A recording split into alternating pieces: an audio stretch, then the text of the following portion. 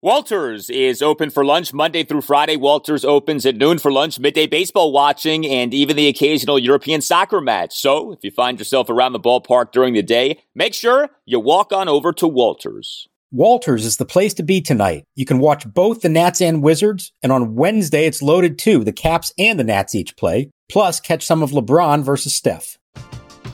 We're driven by the search for better. But when it comes to hiring, the best way to search for a candidate isn't to search at all.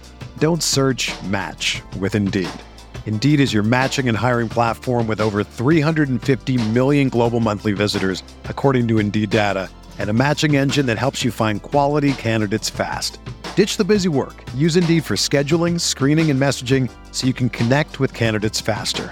Leveraging over 140 million qualifications and preferences every day, Indeed's matching engine is constantly learning from your preferences, so the more you use Indeed, the better it gets. Join more than 3.5 million businesses worldwide that use Indeed to hire great talent fast. And listeners of this show will get a $75 sponsored job credit to get your jobs more visibility at Indeed.com/Blue Wire. Just go to Indeed.com/Blue Wire right now and support our show by saying that you heard about Indeed on this podcast. That's Indeed.com/Blue Wire. Terms and conditions apply. Need to hire? You need Indeed. Here's the set. 3-2. Runner holds. Swinging a drive to left field deep. Schwarber going back. He's at the wall. Looking up. It is gone. Goodbye.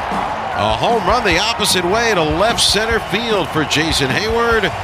It is his fourth home run of the year and a two-run shot. And it's now the Cubs 3 and the Nationals nothing. Now the set of the 1-1. Swinging a line drive. Bam! Oh, diving stop. Hoerner in shallow right. Gets up, throws to first in time for the out. It looked like a hit off the bat into right. And Nico Hoerner was left. Makes a diving stab of it. Gets to his feet and throws out Castro to end the inning. And welcome to Nats Chat for Tuesday, May 18th, 2021, along with Nationals insider Mark Zuckerman of MASNsports.com. I'm Al Galdi, host of the Al Galdi podcast. Another loss for the Nationals on Monday night. Where is a winning streak that we can sink our teeth into? The Nats, they giveth and the Nats taketh away. Fall to 16-21, a 7-3 loss at the Chicago Cubs on Monday night, game one of a 4-game series. Jon Lester shelled in his return to Wrigley Field. Nats did hit 2 home runs, but otherwise just 4 singles and not much more. Just 2 at-bats the entire game with runners in scoring position. And Mark, here we are again with another lackluster performance in another Nationals loss.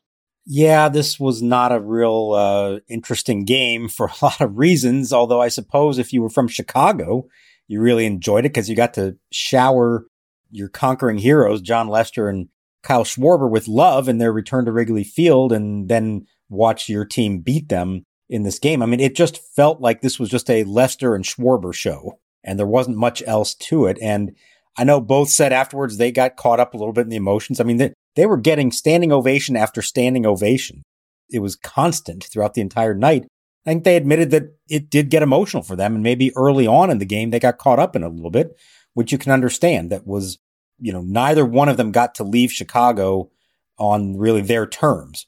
And so to come back and get to experience that, it meant a lot for them. But I also know that both of them wanted to perform better and they wanted to come out of there with a win. They didn't get that. And so it made this into a little bit of a bittersweet night for both of them as well as the Nationals. Yeah, now with Schwarber, I think it is getting exciting what he's doing here. He's looking a lot better. His numbers have shot up. We'll get to Schwarber coming up in a bit, but Lester in a lot of ways is the story, and Jon Lester was not good. 5 runs in 5 and a third innings. He gave up 8 hits, 3 homers, a double, and 4 singles. Did issue no walks, did have 4 strikeouts, and he did throw strikes. He threw 53 of his 76 pitches for strikes, but it really stood out the extent to which the Cubs ambushed Lester and the extent to which Lester struggled to keep the leadoff man from reaching base. Bottom of the first gives up a run, leadoff single by Wilson Contreras on a 1-2 pitch, single by Chris Bryant on an 0-2 pitch, and then a first pitch RBI sac fly by Anthony Rizzo. Lester gives up 2 runs, bottom of the second, leadoff single by Matt Duffy, followed by the full count 2-run opposite field homer by Jason Heyward to left field.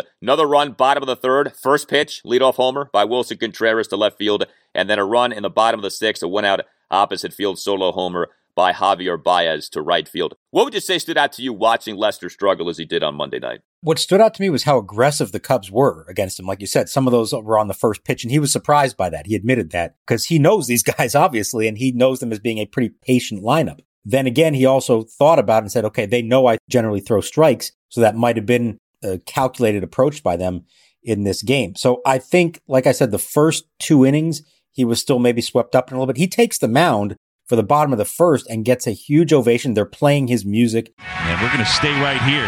Jon Lester makes his way out to the mound.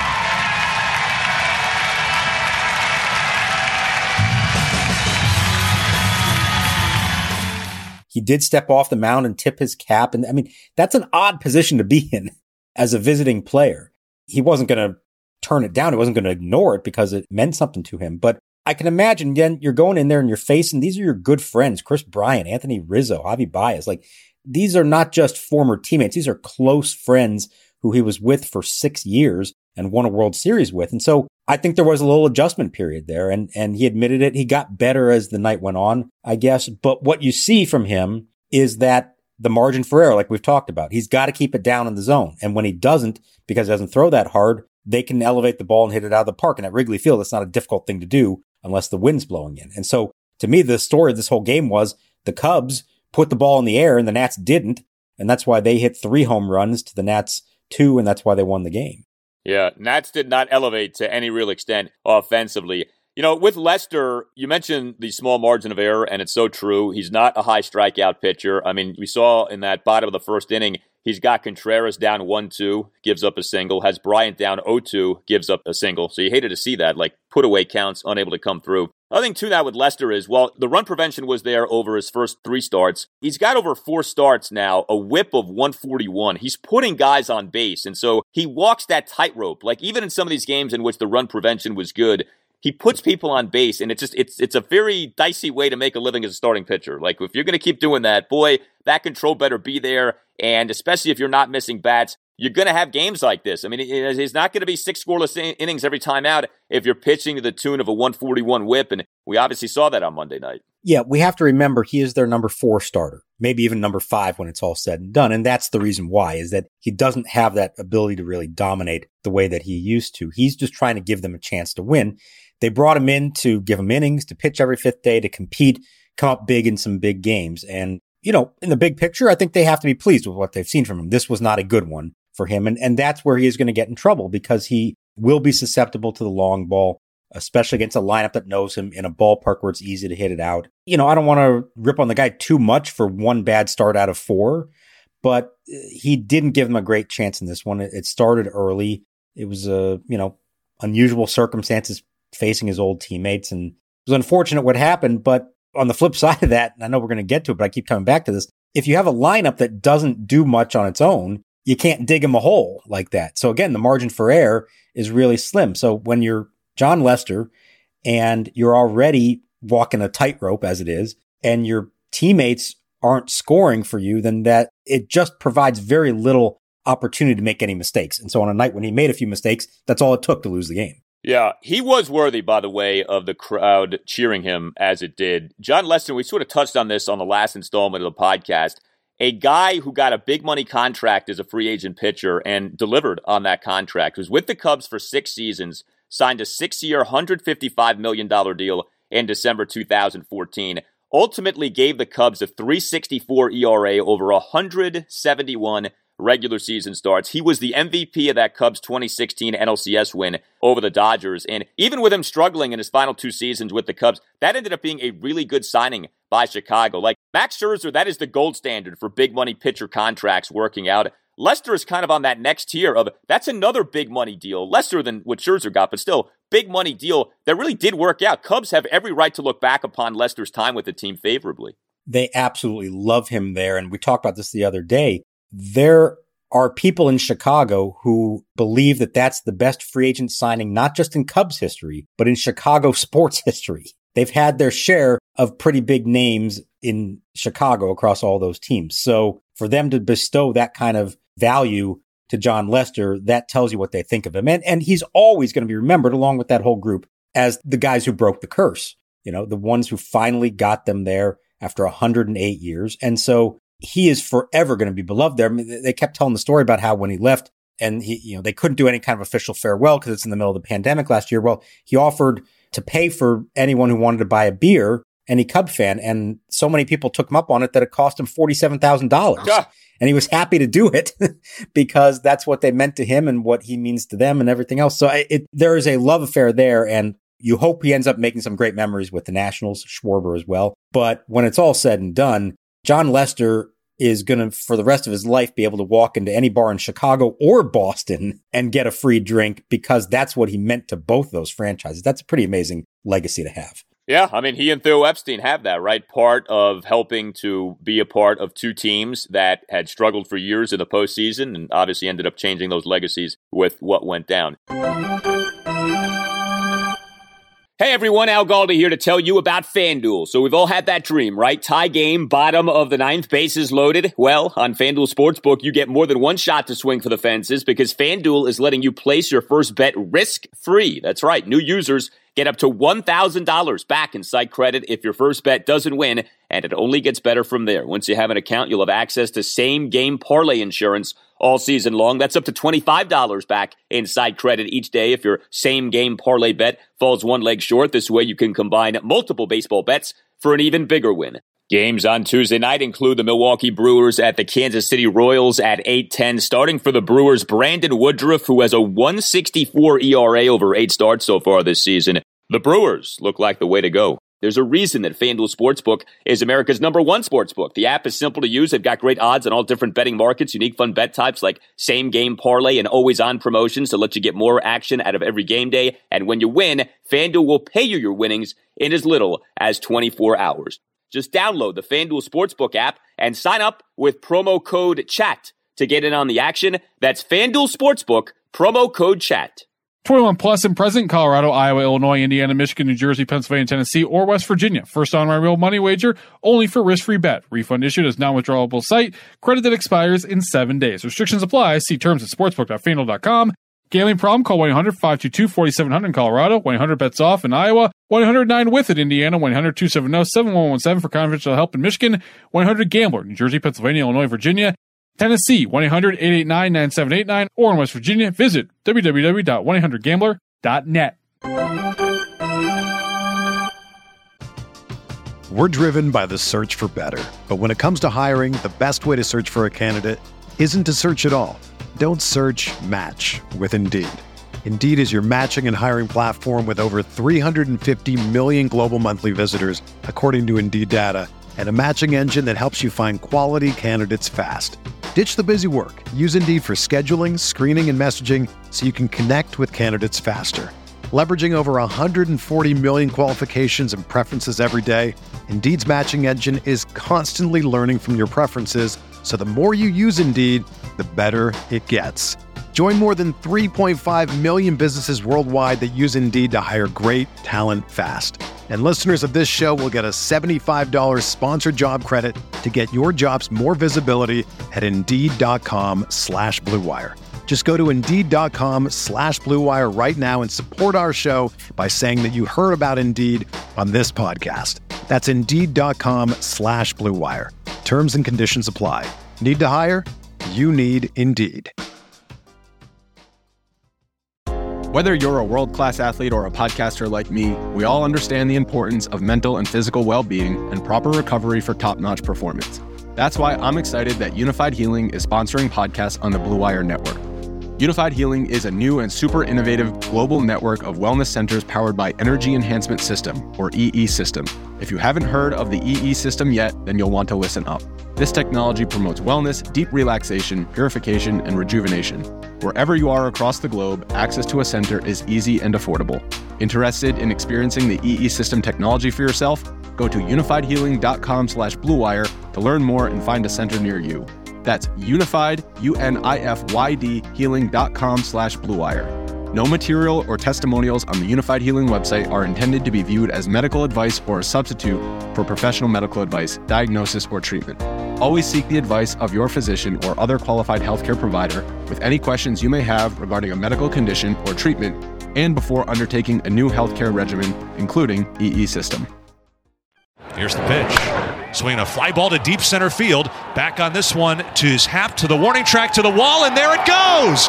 Kyle Schwarber has homered in his return to Wrigley Field. A line drive home run to dead center field, his 6th of the year, and Schwarber hearing cheers as he rounds third and heads to the plate. As Schwarber makes this a one-run game, it's 4-3.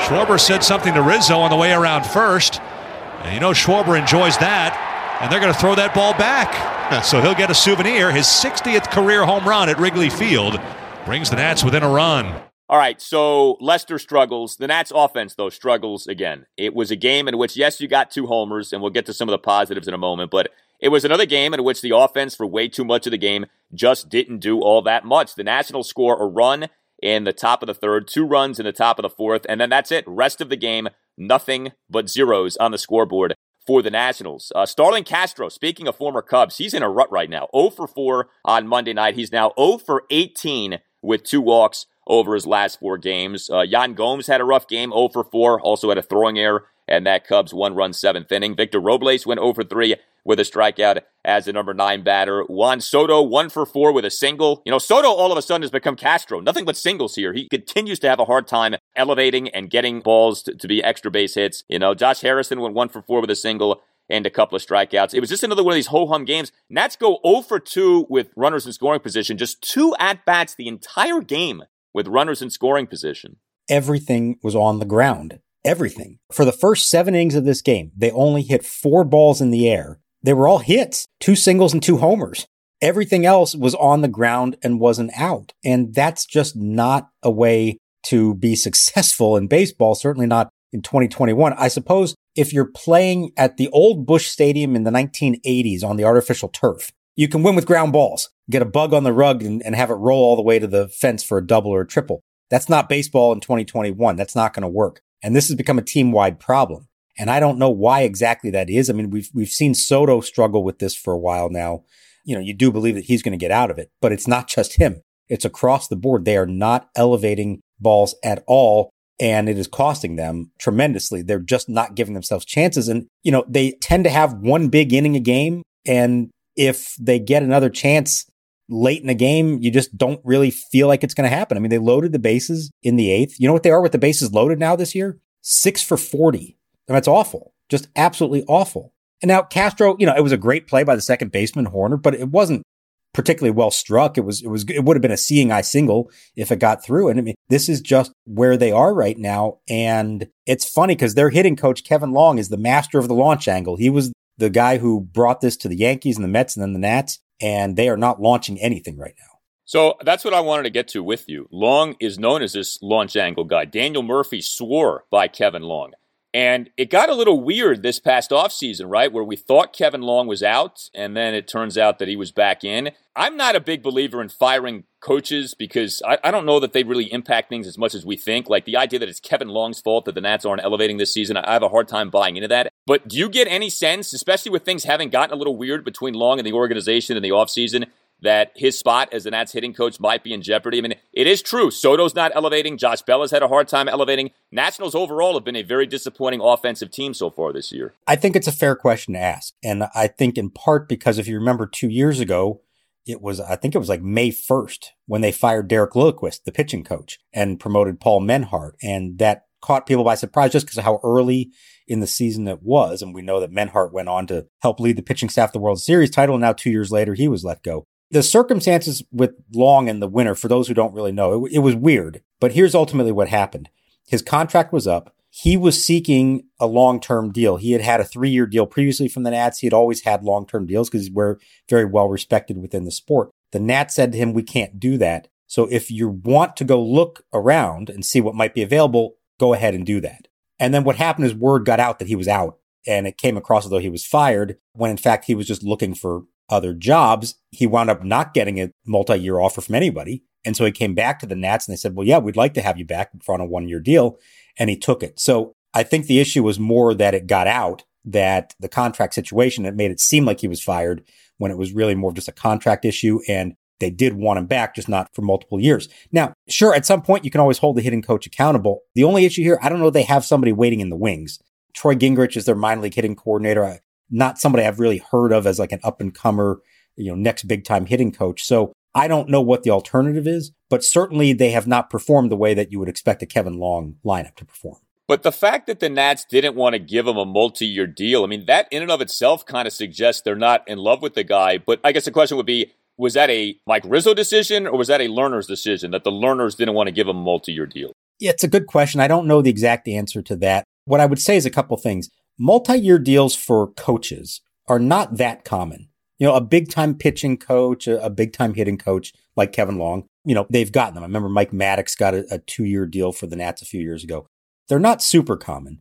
And yeah, you could say, hey, here's somebody who helped you win a World Series and he's obviously well respected within the sport. Why wouldn't you give it to him? Well, coming off a pandemic year where everybody lost money and maybe they're trying to find ways to cut back. If he was that valuable, I figure somebody else would have offered him 2 years because I think he would have taken it if somebody gave it to him and nobody else did. And that's why I came back. So that's why I think it may be less about dissatisfaction on the Nationals side and more just a money issue that maybe it was an issue across the sport. It was weird. Don't get me wrong. It was weird, but I don't necessarily think that had anything to do with any dissatisfaction on their part for not believing that he was a good hitting coach. Well, it is something to monitor. We saw the Mets recently clean house when it came to their hitting coach. And again, I think a lot of this hitting coach, pitching coach stuff can be very overrated. So I'm not trying to say that like Kevin Long is the reason for all this, but we do see teams do this all the time. Offense is struggling. What do? Fire the hitting coach. That kind of a thing. Now, there were some offensive bright spots for the Nationals in this game. We should not overlook them. Trey Turner, another terrific outing for him. Number one batter in the lineup, 1 for 3, solo homer and a walk, a 2-out solo shot in the top of the third to left field on a shot that nearly left Wrigley Field. That was some kind of ball that traveled off the bat of Trey. And then also he had a 1-out 5-pitch walk in the top of the 8th. Mark, Trey Turner has 10 home runs over 37 games. He is tracking towards a 40-homer season. A 40-homer season is not tracking to a 40 stolen base season. Like if I said to you, which of those two would he get to 40 most likely? You'd say stolen bases, not home runs. Well, so far he's on pace for the homers. He's still on pace for like 30 plus stolen bases. But here's the troubling part to me. I mean, it's going to go back to a subject that we've talked about many times. He's got 10 homers. He's only got 21 RBI. And when you're leading off and you're hitting solo home runs, this is what happens. They're not maximizing them. Robles didn't get on in front of him as the quote unquote second leadoff hitter in this game. Look, he's comfortable leading off. Davey clearly is most comfortable with him there, but they're not maximizing what they get from him. I don't know if there's an answer to that. It's just not going to happen. Maybe they just don't want him to hit third behind Soto. Not that Soto's getting on base a lot himself, so that's not going to make a big difference. So you just stick with him. You hope ultimately that he can do some damage with runners on base. But he is very much putting together another big-time season. He deserves to be on that list with every other great shortstop in the game, and he deserves the contract that every one of those shortstops has already gotten or will be getting. And we haven't talked about it much lately, but every day that passes without the Nationals re-signing Trey Turner is another dollar added to that contract that he's ultimately going to get, whether it's from the Nationals or someone else. So initially with the Trey Turner contract stuff, I was like, all right, this is a doable deal. It probably is something you could do for well under $200 million. As time is going on here, it's looking less and less like that's going to be the case. Like you may have to get to that $200 million threshold, if not more. Now, I don't think he's going to get $300 million, especially given his age too. He's older than like Tatis and some of these other guys. But it sure seems like that number ultimately for Trey, whether it's from the Nats or somebody else, is going to start with a 2. The way that the market is going right now and what the other shortstops are getting and the fact, like I said, that he ranks right up with them and he's playing good defense on top of that. He may not be the best defensive shortstop in the league, but he's been above average so far this year. Yeah, he's a bit of a unique player. When you add the speed to everything else that he does, there just aren't that many other players in baseball right now who have his particular skill set. And, maybe the best thing the Nats will have going for them in this case is that there are so many star shortstops, and a bunch of them are going to be free agents this winter, that there's only so many teams that can afford them. So if Turner doesn't get a deal done this year, an extension, and he goes into next year as his walk year, and 5 other teams sign the big name shortstops, I don't know how many are going to be left for him. So it may depress the market in some ways in a bizarre way, but he certainly deserves to be paid as well as any of the rest of them because he is on par with all of them, if not better in some ways. He's done a great job. This is his age 28 season, so if the Nats don't sign him before free agency, he will be going into free agency into his 30s, which will hurt the cause. But beyond that, I mean, the hitting obviously has blossomed. The defense has been so much better so far this year. Coming into games on Monday, Trey Turner led the Nats in terms of position players in WAR, per Baseball Reference, 1.9. That's more than double the WAR of any other Nats position player on the season. Like, it's not even close, the extent to which Trey Turner has been the Nats' most valuable position player on the season. So another good job by Trey on Monday night. Another good job by Kyle Schwarber on Monday night. I tell you what, he seems to be settling in quite nicely to being the Nats cleanup batter. 2-run homer and a walk, a 2-run homer to center field in the top of the 4th, and then a 2-out 4-pitch walk in the top of the 8th. It was not a successful homecoming for Jon Lester. It was for Kyle Schwarber. And Kyle Schwarber now, over his last 11 games, has raised his OPS by 178 points. He's gone from having a 572 OPS to a 750 OPS. And just like that, Kyle Schwarber now, we can say, he's no longer struggling. He's in the midst of a, decent to maybe even good season. And, he's got to maintain this clearly, but he's kind of out of that rut. It's been a really nice thing to see develop here. Yeah, it has happened. And it wasn't just one game where it all clicked. It's sort of like a slow development to get to this point. What I really like is that he's driving the ball to the opposite field into center field. He's not just pulling. Remember those first 2 walk-off homers that were, absolute gargantuan home runs? They were both pulled. When he's going well, he is able to hit it the other way. He's talked about that. And if they're pitching him on the outside corner, he needs to be able to drive the ball to the opposite field. He needs to do what Juan Soto has done so much in his career and is not doing right now. So that to me is a very encouraging sign and reason to believe that this can be sustainable. You know who else had a nice night is Josh Bell. 2 hits, a walk. He also went to the opposite field. One of those was 111 miles an hour off the bat. He's got far, longer to go than Schwarber to get out of this thing. And we've been fooled by him a couple of times here, but that I thought was good. And maybe we're seeing a little bit of some signs from him to suggest it's better. Although he did not have a great at bat in the 8th inning, 2 on, 1 out, and he swung at the first pitch and popped it up to right field. That's what Bell still needs to do. Like, he's starting to produce, but not in the really big moments. And that's what they need from this team because they only get a couple of them a game. They need Bell and Schwarber and Castro to deliver in those big moments, and that's not happening. No, it's not. Bell on Monday night, 2-out full count single, top of the 1st, leadoff single in the Nats 2-run 4th, 1-out full count walk, and the top of the 6th. What did you make of Davey batting Josh Bell 3rd on Monday night? I've sort of given up trying to figure this one out. I think he is committed to Turner and Soto 1 and 2, and he says those are our best hitters. Trey is comfortable leading off. I want to give Soto as many at-bats as possible, and in the long run, we need Josh Bell to be a hitter for us, so I'm going to put him 3rd. He said, I asked him about it pregame, he doesn't want to keep rotating those around. He wants somebody to show they can consistently do it. I think he's just going to pick whoever he believes on that given night is the best option against that opponent. On this game, it was Bell. I don't know what the alternatives, other than letting Trey Turner hit behind him. I just don't know what else they do. But in the long run, it is going to cost him if Soto figures it out. And he hasn't figured it out yet. But if he does figure it out, he's going to get pitched around all the time. And whoever it is hitting behind him, whether it's Bell, Schwarber, Zimmerman, Castro, Turner, whoever it is, that person is going to have to be able to deliver. It has not happened. That wasn't the problem with tonight's game, but in the long run, that is going to be an issue. If things don't work out for Josh Bell here, no one can ever say it wasn't because Davey didn't give Josh Bell opportunity. I mean, how many guys in the majors with a sub 600 OPS are batting 3rd in 2021, and yet Josh Bell was doing that on Monday night? Now, like you said, Bell actually had a decent game, but I saw that before the game. I'm like, what is this? But who else are you going to put there? I don't know. Anyone not named Josh Bell? I mean, Kyle Schwarber's doing a good job. I mean, I know Castro's struggling, but he's been better this year. Gomes has had a good season offensively. So I just want to make clear here, though. This tells you where the state of things is that you just mentioned Yan Gomes as a viable number 3 hitter. I know. That's where we stand right now. But the season he's had, you could say, given the candidates, he's actually a viable candidate. Didn't have a good game on Monday night, but that's the way things have been so far this year. Yeah, I mean, you're right. But that is the ultimate indictment right there of what this lineup has become, that the names that we're throwing out there to hit 3rd because they just don't have anyone. Yeah, and that's why, we pick all these nits with Davey's lineups, but at the end of the day, he's at the mercy of this roster, which is flawed, as we keep coming back to, and that's a real problem. Are you interested in buying or selling your home? Support for Nats Chat comes from Rachel Levy of Compass Real Estate. By focusing on the personal parts of the real estate process and using technology to simplify the rest, Rachel seamlessly guides her clients through their experience. Rachel uses her deep local knowledge and exceptional customer service to advocate for her clients all across D.C., Maryland, and Virginia. To learn more, follow her on Instagram at RealEstateRachel. Hey, Nats Chat listeners, Tim Shover's here to tell you about Sunday Scaries CBD gummies.